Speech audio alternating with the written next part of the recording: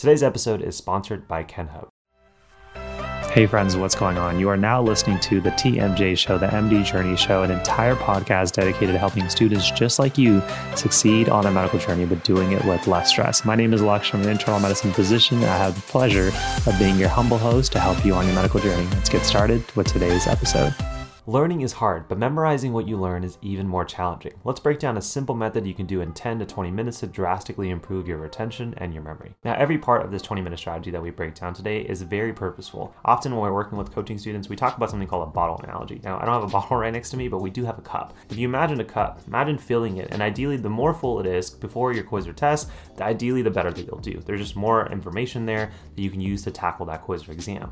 Now, over time, a few things happen when we learn. There are going to be holes in the actual cup or the bottle, and you're going to essentially lose pieces of information that you've memorized. Even though you fill the cup, it's no longer in there. So one of the biggest parts about learning is not just filling the cup, which is what most students do when they try to cram information, but also making sure that you're doing things effectively on a daily basis to plug in those holes. And that usually requires some repetition. So every step that we'll talk about in the 20-minute strategy is meant to fill the cup, but also repeat enough that there's very few holes, and ideally over time, that cup or that bottle is filled so you're ready to tackle that quiz and test with certainty and confidence. So now getting into this 20-minute strategy, it breaks down to 3 different techniques that you can just pair together and ideally even do backwards to increase your retention. The first part is what we call our Q&A strategy, and we'll talk about how you can do something called a 5-3 approach to make sure your retention improves even without doing something like flashcards. Number 2, we'll talk about the memory dump, which is one of my favorite techniques that I started doing in college and was super effective in medical school. And then finally, arguably the most important is number 3 at the retention hierarchy checklist. This is how you make sure that that 20-minute session is actually improving your retention, not just today, not just tomorrow,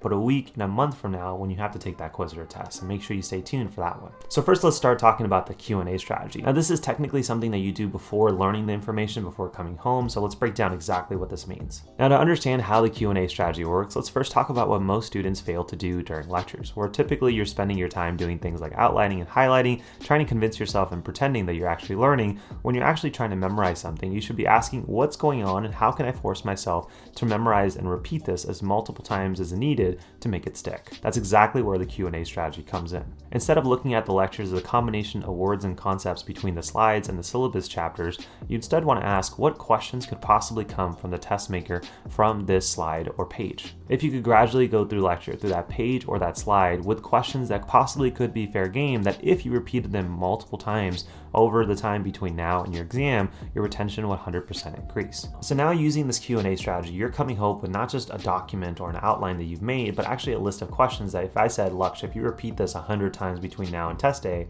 you're going to be golden. That's where the confidence comes through the Q&A strategy. That's what we teach a lot of our coaching students. Now, ideally, the full depth of the Q&A strategy is spent at other times during the day and the weeks where you come home, you do your questions instead of just reviewing your notes.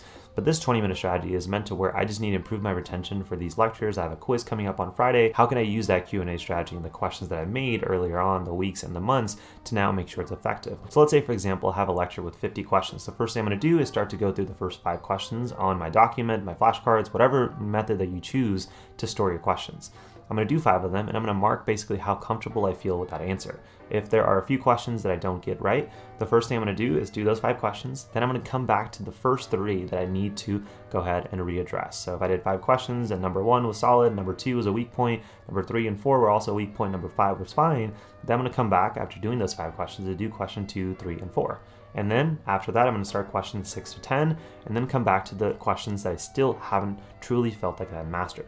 Doing this allows you to continue to move on to next questions. So you're always giving attention equally behind all the concepts, but you're also coming back to those weak points that are really going to be anxiety and thought-provoking points when the quiz and test come around. Now again, this Q&A strategy is meant for rapid repetition. So ideally you're doing more Q&A outside of this time, but within a 20-minute session, I recommend doing about 10 minutes of questions. Now the next part that we're going to go into is called the brain dump or the memory dump. Now this is a quick 20-minute strategy, but here's exactly how I'd use it for future review sessions. I would first look at my retention checklist and understand where the most difficult topics are that I need to make sure I address first. Then I would recommend going through this 20-minute strategy backwards. After going through your retention checklist, go ahead and do your memory dump by using a whiteboard session to see how much you remember from those hardest topics on your retention checklist. You may even surprise yourself that after some time, things that used to be difficult, just because your brain has had time to think about it, actually make sense and you actually become a strength of yours. Now, this is arguably one of my favorite activities because it takes about 5 minutes to do, and it's super enlightening of just slapping yourself in the face of how little you know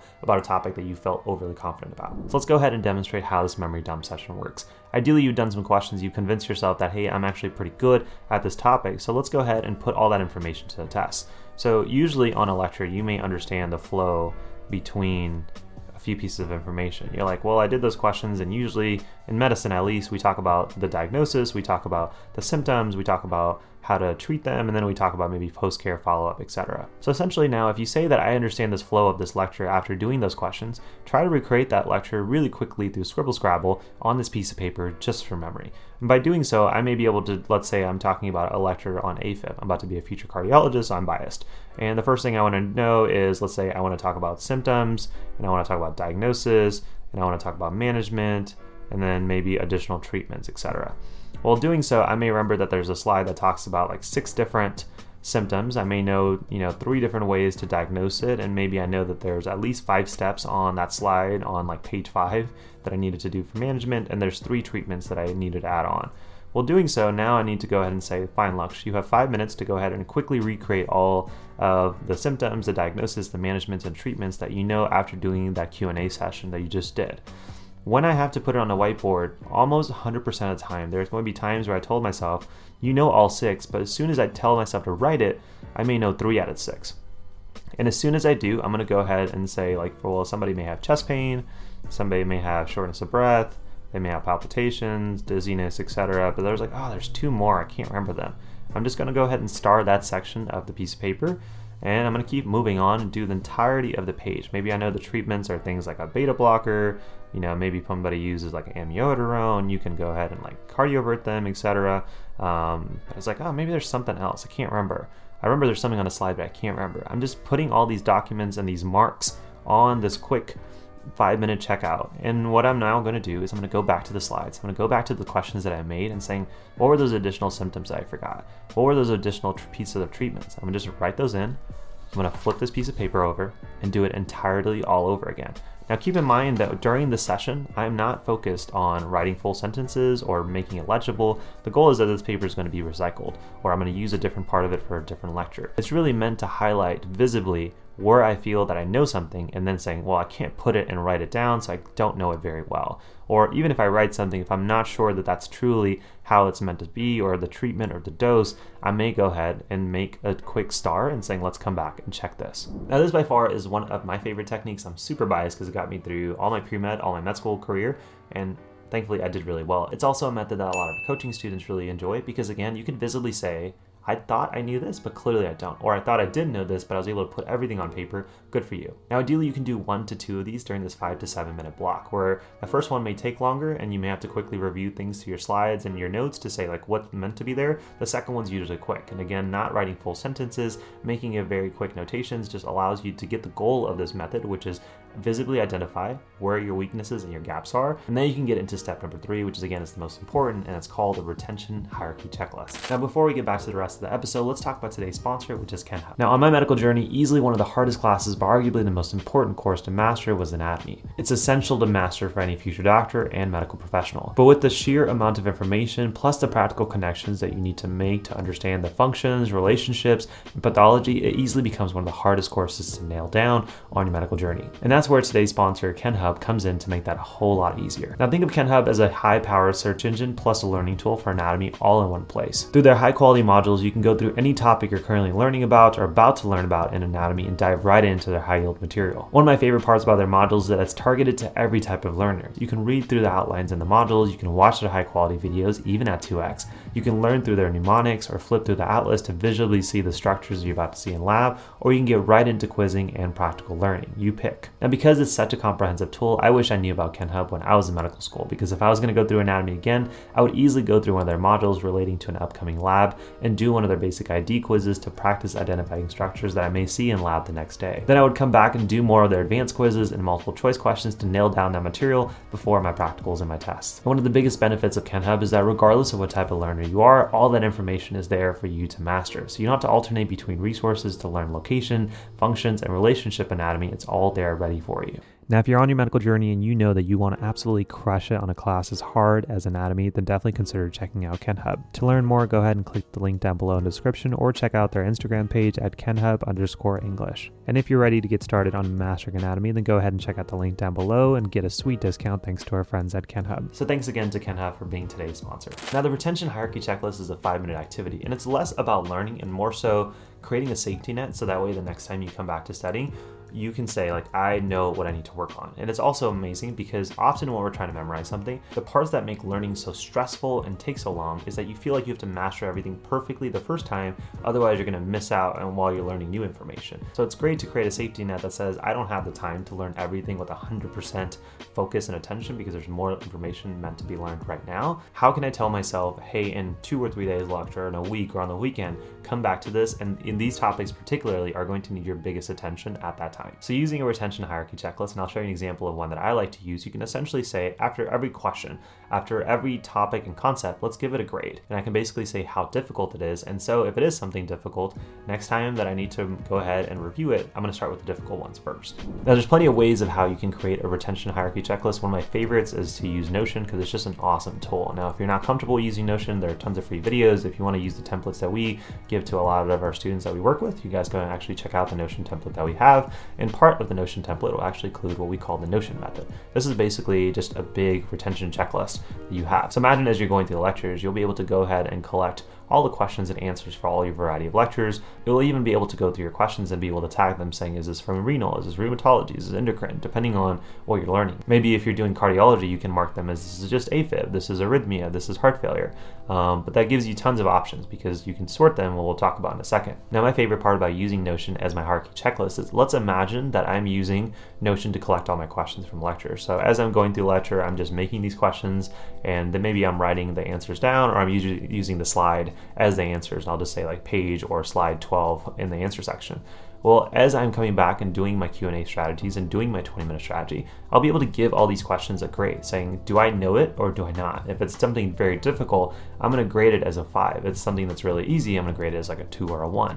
And so when I do this, even if it's something that is a 5, I know I need to move on and give attention to all these other questions I haven't had a chance to come to. By doing so, now I'm essentially telling Notion, hey, I want you to be able to sort all of these questions based off of difficulty. So just like how I've done here, I've basically gone ahead and created a difficulty kind of sorting, and it's showing it to me in descending order. So next time that I come back and saying, let's go ahead and review on the weekend, I'm going to come back to my retention checklist saying, what are my biggest questions? What are the 5s and the 4s that I need to focus on first? And we'll talk about in a second the method that you would use to actually address this. And you can use Notion for a lot more than just sorting and keeping your questions, but also marking how many times you reviewed a specific question. Maybe you want to make a goal that all the questions are reviewed at least twice. I use this checkbox through our Notion template to be able to provide that for all of our students. And you can do a lot more with Notion than just having a difficulty score and sorting it. I really like to know how many times I've covered each piece of question and material, and having at least a minimum of how many reps that I do. So let's say I want to review everything twice, I can just have a checkbox with all the questions that I need to make sure before the quiz and test, every question is at least hit twice, if not more.